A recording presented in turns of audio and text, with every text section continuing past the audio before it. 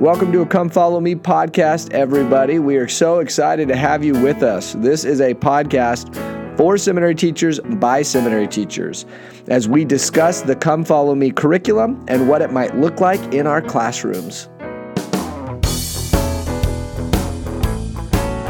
And we're live. We're live. Make sure I got the right setting on my phone. We'll do that.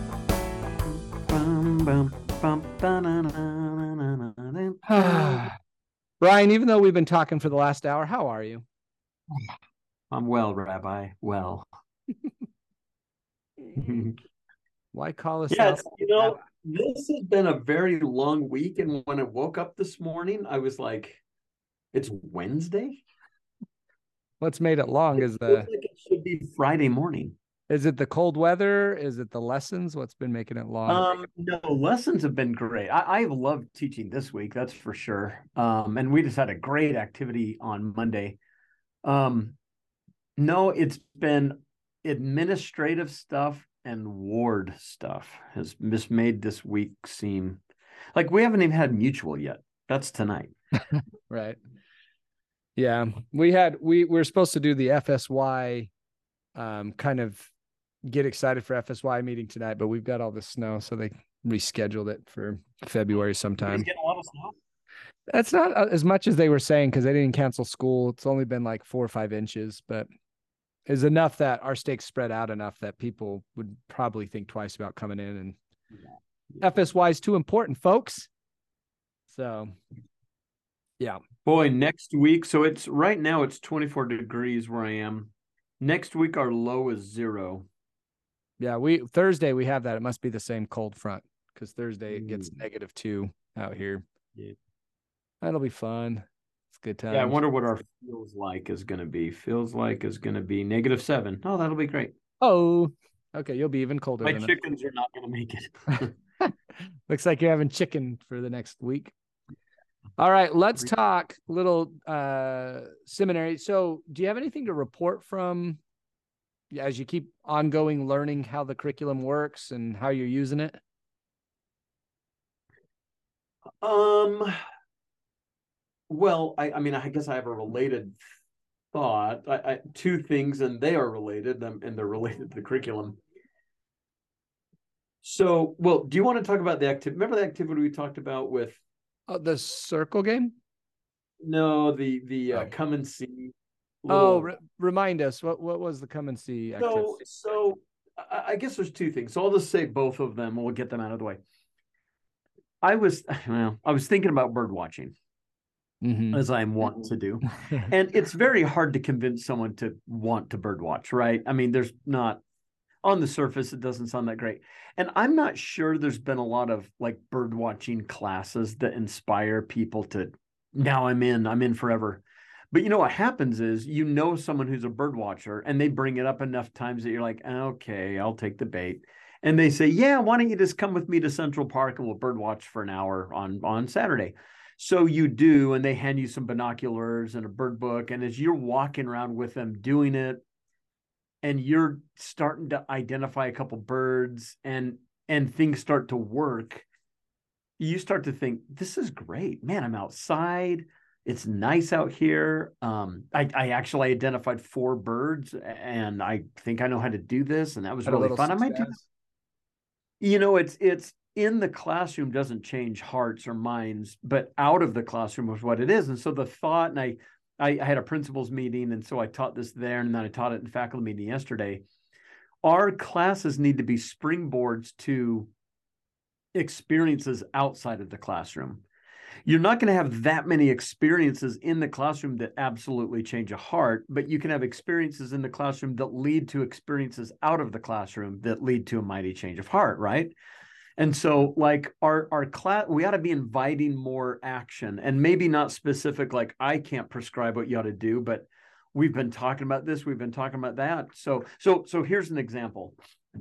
So we were talking last week, the end of last week, we were talking about just, I think Philip says to Nathaniel, we'll come and see, when Nathaniel says, how can any good thing come out of Nazareth or whatever? Yeah. And so this idea of come and see. So we talked about inviting people to participate in the gospel. And I said, grab your journals and let's kind of write some things out. I said, there's 3 categories. We could invite people who are not members of our faith to come and see the gospel. We can invite people who are not active in our faith, but they are members, to come and see the gospel. And then we can absolutely invite people who are completely active in the temple to come and see, a different aspect of the gospel. So I had them write those 3 categories down. And then I said, now I'm going to give you about 4 minutes. You're going to brainstorm. You're just going to write down names, as many names as you can under every category. Now, I'm going to limit you to 10 people under the active category, because you could name the whole school here in Utah, Yeah. So you're going to write down 10 people that are active. You're going to write down as many people as you can who are less active that you're friends with. And you can write down as many people who are not members of our faith who you're good friends with. So they wrote. And I said, okay, now let's start looking for some activities you can invite people to. But we've got to be really thoughtful about the activity. For instance, you're not inviting your friends who are not members of our faith to go do baptisms for the dead, because why? And the kids are like, well, they wouldn't have a temple recommend. Yeah, exactly. So you can't just invite them to everything, but you could invite them to go walk around the temple. And so you might go over to Logan and go to Buffalo Wild Wings, and then on the way home say, hey, we want to stop walking around the temple. And your one friend who's not a member of our faith is walking around with your group, and sure, he may ask a few questions and they get to see how much you guys love the temple. But you could also invite them to seminary. That would be a low-key thing. I mean, seminary's not a pushy place. And anyway, so we just analyzed the right types of activities for active members of the church, the right types of activities for less active members of the church, and the right types of activities for people who are not members of our faith. And I had multiple. What's that? Yeah, to come and see. And I had multiple. So one girl wrote this and then turned it in. And she said, I've just been called to be the president of the oldest class of young women. And this lesson could not have hit at a more perfect place. This lesson has given me the confidence to go invite some of the girls in my class to come to activities more. So that's what I'm doing this week. So hopefully this week she goes and really does call 3 or 4 girls. And maybe they accept, maybe they don't, whatever, but she has an experience acting on some impressions she had during class, and her heart changes a little, not because of class, but because she was out actually bird watching, you know what I mean, as far as that goes. So the activity ended up being a springboard for multiple kids. So I had another kid say, I have a friend who's not a member of our faith that I'm really good friends with. I'm going to find something to invite him to the next 2 weeks, something religious, but not pushy. And I mean, great. Well, we'll see if he does it or not. But I think I really want my class to be a little more of a springboard to those kinds of things, so that kids can go have experiences with the gospel and love it from experience, Yeah. So I'm going to put you on the hook then as we look at this upcoming week. To give us another example of the springboard, like what could a good application? I know you haven't looked at it yet, and we'll just see if we can, rummage up an idea. Yeah, just out of what we're seeing here. But it's really good. In fact, I keep getting my lesson gym ideas from you in this conversation. Like what can we train on? And that idea, you and I have both talked about in our years of teaching seminary, it's never a good idea to tell the students how they should be living the gospel like that. If you want to get in trouble with students, do that. Tell them, you should stop watching rated R movies, and you guys quit dating all the, before you're 6, like those kind of specific prescriptions, it can be offensive to a teenager. But if you can set them up to be thoughtful and have an experience with the Spirit. And didn't you say with this particular come and see activity, you had several kids say, I'm so motivated to do something with this, right? Yeah. Yeah. Finding a way to really motivate them so they walk out of your class saying, I've had too good of an idea to not do something about it with. Yeah. I want to go do something. I really want to go do something. Yeah. Yeah. So that's so, I mean, for instance, and we'll look at next week, but yesterday we talked about bringing forth fruit meet for repentance. And we just talked about fruit is like proof, like tangible proof that I'm changing and blah, blah, blah. So today in their journal, they made a list of proof from yesterday that they are willing disciples of the Savior. They're not perfect, but they're willing. And they just list as many things as they could. And then I said, okay, now you're not going to share those things right now because we don't have time and maybe they're personal. But as you look at your list, how do you feel about your list? And what does it make you want to do today? Now you're going to make another list. What do you want today to look like? I'm hoping that something on their written list today that they're like, I'm going to bring forth that fruit today. I really am. I've Springboard. been thinking about it and I want to do it. Yeah. Yeah, that's good. It's good. It's a master teacher's goal to try to make this matter outside of the 50 minutes you have them. So, all right, well, let's see if we can do it on the fly. This is exciting. So we were just looking at next week, and I'm relieved to see that John 3 is in this week, because I thought all of John 3 would be covered in next week, which is John 2 through 4. And because that's the one I looked at and I said, are they really skipping the born again part? But they're not. It's actually, even though it's not in our come follow me per se, because it's a doctrinal mastery verse, and we already have a doctrinal mastery verse from John 3:16. They're trying to keep them on separate weeks. And so that's why this one's been kind of moved forward. So, all right, well, let's look at the overview. So we've got Matthew 4 and Luke 4 and 5, and then obviously a little bit of John 3, kind of out of order here. Yeah. But we're dealing with, particularly this block is about after the Savior's baptism, going into the wilderness and dealing with the temptation. The story of the great multitude of fishes with Peter and Andrew and James and John is going to be in this week. And then it looks like we've got the Nicodemus thing, and that's basically what we're covering. All right, so we're looking for springboards, right? So Monday's lesson is Matthew 4 1 through 11, part 1 of Matthew. Looks like Matthew 4 1 through 11 has 2 parts in that block. So the first one is, this lesson will help students identify principles to help them follow the example of the Savior in resisting the temptation of Satan. So invite students to think about temptations they're facing, how the Savior can help them resist. And then, so what's part 2 and how's it different? This lesson will help students follow Jesus's example to recall truths from the scriptures to help them resist temptations in their life. So are you reading this the same way I am? Part 1 seems to be more general. Part 2 seems to be more specific, that he used scripture. Like part 1 is general ideas. Part 2 is how am I going to use the scriptures to do the thing we talked about yesterday. Okay, let's jump into the part 1 then, because I bet there's a springboard here. I want to do a quick little search down. The first call out box is about reading scripture passages. There are various ways to read scripture passages in class, including reading as a class, reading aloud in small groups, students reading silently to themselves. Consider the needs and abilities of your students and select the reading method that will best suit the needs of the class. For example, if some students struggle with literacy, it may be helpful to invite students who read well to read in front of the class. And maybe this is a good place for 2 people to get up and one of them to be the Savior. Well, 3 people, one to be the Savior, one to be Satan, and one to be the narrator. And maybe you just do a little reader's theater with these 11 verses, right? Yeah. We all face temptations. So they're going to talk about temptations and how Jesus was no exception. He faced a lot of temptations. Looks like there's some teachings on that. Maybe to reduce the stigma that if you're tempted, it doesn't mean that you're evil, I'm guessing. Yeah. Yeah.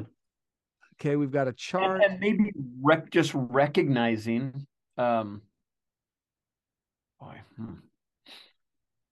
Satan. Yeah, because I do think that the church has made great pains, like with an LGBTQ example, having same-sex attraction, feeling those feelings, being that way, that's not sinful. It's the acting on them. And so, when you got Doctrine and Covenants 20:22 that Jesus was in all ways tempted, but he gave no heed to them, you're in good company. He also was tempted. So maybe that's what they're trying to destigmatize, is the temptation doesn't mean you're evil. It looks like we're going to chart up what the temptations are and how Jesus responded. So we're really looking at responding to temptation. And again, if you're trying to get kids, what would be awesome for them to do outside of class today? Well, keeping track of temptation. Like, when was I tempted and what do I do about this one? Yeah. I mean, so I could see a fun little conversation is people who want to eat healthy, what makes it that hard? Yeah. Well, when we're bored, when we're tired, when there's food out on the counter, when it's the holidays and people keep shipping brownies at your house. So we kind of talk through, well, then what could you do to resist that? Like, what are some things you can replace? I mean, that's an easy translate. Yeah, it gets people thinking, okay, so now if I don't want to look at inappropriate things on my phone, when's it probably hardest to resist that? And how can I invite the Savior to help me with that? Those kinds of conversations might help a young man or young woman.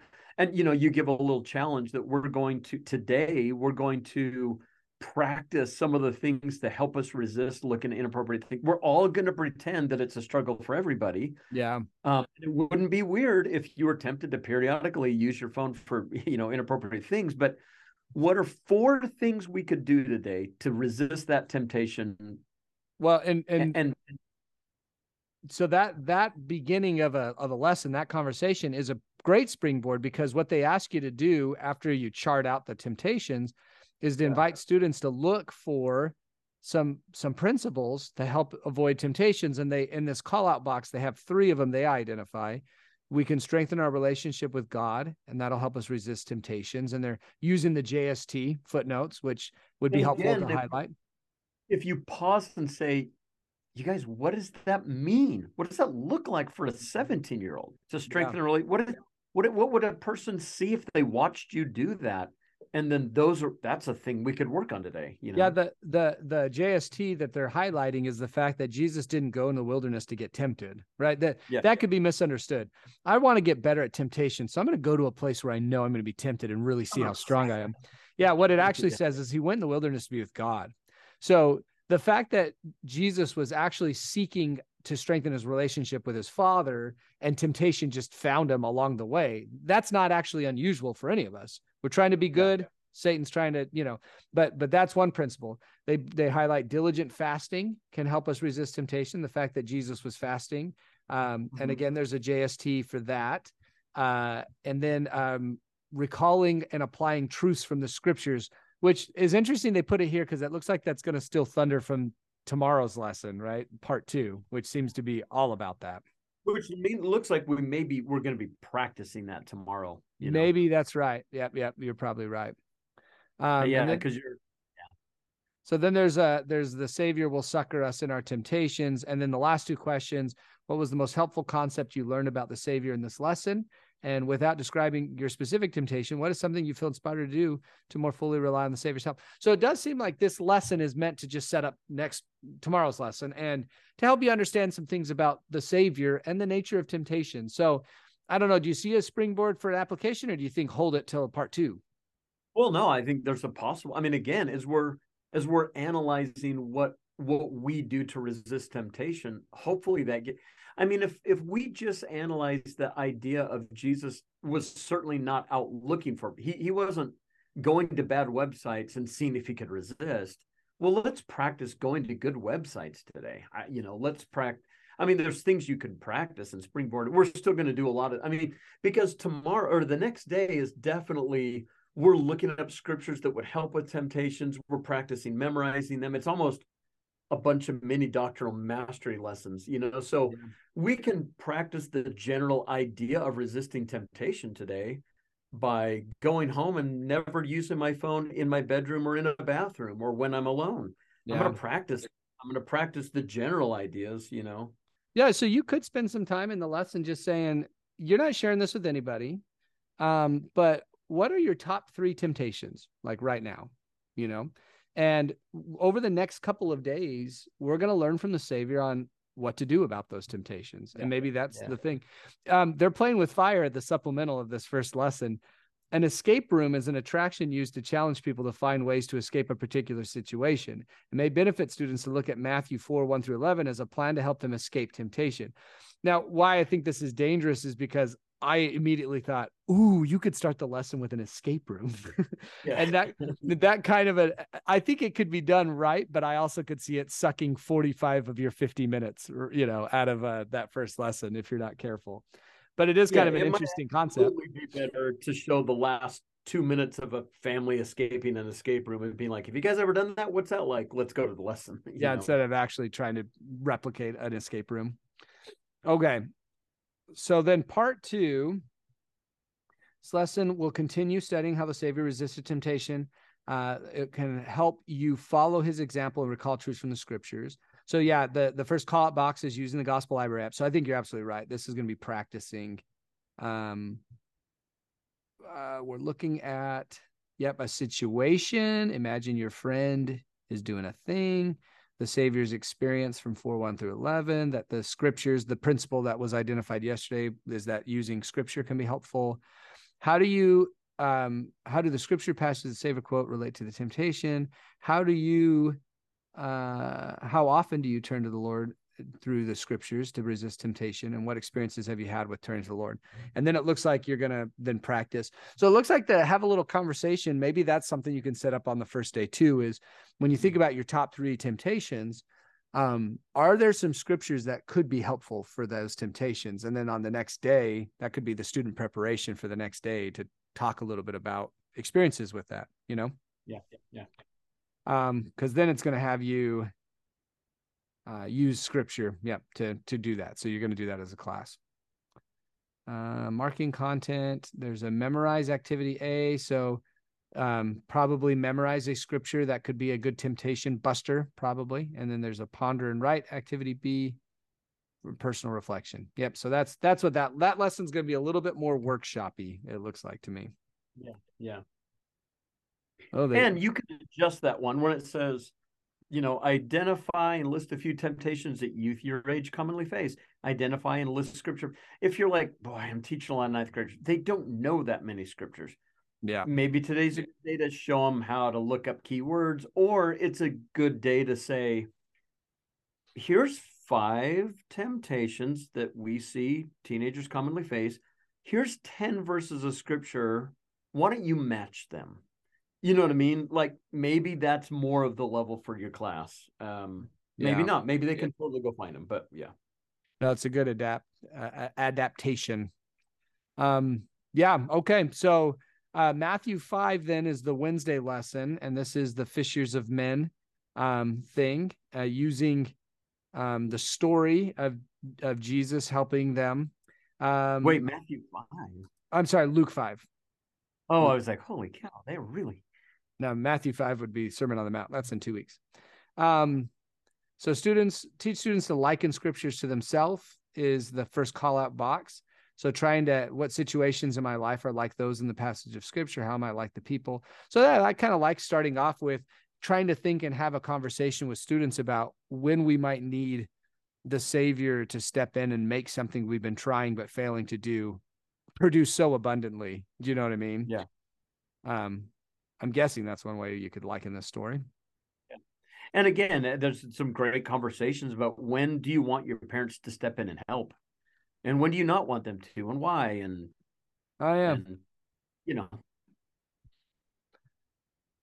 Okay, take a minute to think of some people who achieved great things because God helped them. What might be important for someone to understand the great purpose? What difference have you noticed in the lives of people who understand God's purpose for them and those who do not? So we're trying to help get Jesus in the boat, as our good friend Dallin Craven used to teach. Like, why? Yeah. How did they do that? What does that look like to get Jesus in the boat? I actually still remember that was a sticky enough saying that I've had that in my head. And sometimes when I'm dealing with something that's hard, I think, is Jesus even in this boat right now?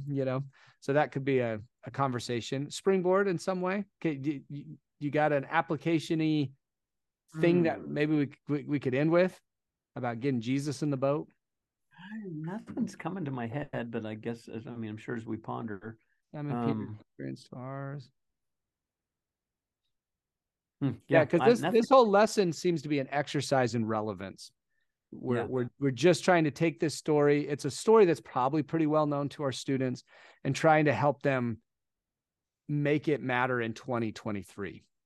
So this is also maybe a good story, depending on your class, to really let the students maybe have a go at this one on their own to begin with.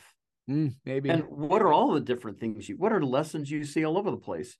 Now, for the last half of the class, we're going to focus on this one, but it's only 11 verses, so totally could do that. You could introduce the idea it's a story that's pretty easy to understand as far as just the story. Words and what they mean. Yeah. So to introduce the idea that one of the important things we ought to be able to do with scripture is liken it, so you could use 1 Nephi 19. You could also use the idea of the Liahona, from maybe Alma, when he talks about how small and simple things, Alma 37, great things, and you can be directed in your own wildernesses with, the scriptures being a Liahona. And so let's practice maybe today taking a pretty well-known story of Jesus calling Peter and James and John and Andrew and using the miracle of the fish. But let's try to look for ways that links to your own life. And what are some possible applications for you, maybe specifically, or for a teenager generally? And let's see how many ideas we can get. And maybe, you kind of get out of the way a little bit with that one. Yeah. But still, I do like the idea of, so then what does it look like to get Jesus in the boat? Do we have other examples from your life, or from people or from maybe from other stories in the scriptures where we see Jesus producing something beyond what somebody was expecting, but because they relied on him, I mean, gosh, you could analyze, how did Nephi allow the Savior to help him as he's building a boat? Well, that looked like going up into the mountain from time to time and having revelation about things from time to time and doing a lot of work on your own from time to time and trying to get the help of others. You know what I mean? There's a how it might look, Yeah, it's a longer version than just throw your nets overboard and I'll fill it with fish miraculously. Yeah. Or the brother of Jared and the stones, right? Yeah. And then at some point though, you want to turn the corner and say, so have you seen that? I mean, has Jesus ever touched something or helped you do something that you look back and you go, holy smokes, I couldn't have done that on my own? Well, if it was not for the Savior, I don't think this could have happened. Yeah. Yep. And then it looks like Thursday is your context for the doctrinal mastery. So you're going to jump out of order, but you're going to go to Nicodemus and you're going to look at the first 8 verses and kind of contextualize what Jesus teaches Nicodemus in those first 8 verses. It does look like they're introducing a scenario about a teenager who wants to change. Let's see. Think of a scenario about a teenager who wants to change, come closer to the Savior, experience more peace, but is not sure how. So I guess they're putting Nicodemus in that same boat. He wants to understand. He just isn't figuring it out. Doctrinal mastery verse. The principle, we're going to talk a little bit about the doctrine and of baptism and confirmation. There's a video about changing hearts. And I bet we're getting close. Helping others. Yeah, so this one definitely, I mean, these contextual doctrinal mastery lessons seem to be a lot more about know and understand, right? Just like get the doctrine kind of straight, because then you're going to practice examining with an eternal perspective and seeking further knowledge through divine sources and, practicing helping somebody with it, which is, what we got going on here. What's been your experience with doctrinal mastery lessons so far? I can't remember. How many have we done? Just a couple, right? Just a couple. So far it's been great. I've tried to be reasonably true to the curriculum by teaching it just within its context the day before and really saying to the kids, tomorrow we're going to deep dive into this verse. We're going to memorize it. We're going to look at how it fits. We're going to use it to problem solve. Today, we're just going to see where it fits in the story. And we're not going to do that tomorrow. You will know enough tomorrow to start seeing why we would even memorize this, Yeah. If probably a caution with this is just make sure that if it feels like you're teaching the same lesson twice in a row, you're doing it wrong. Because you are kind of rehashing the same stuff, but you're totally doing it 2 different ways and for 2 different purposes. So maybe check yourself with that. I'm just looking to see, is there anything screwy about the calendar? No, it looks like it's a normal week. So there's a good week. Just be cognizant of that little bit of disruption in the flow, because you'll start the next week with John 2 and then you'll get back to John 3. So, it is what it is, but don't be worried that like your students are silent notes taking on the storyline. Like, wait a second, you've thrown my storyline. They're not going to know. It's fine. Yeah, they're fine. Yeah. Okay. Any final parting thoughts? Nope. I think this is a good one. Let's release them from bondage then and say adieu.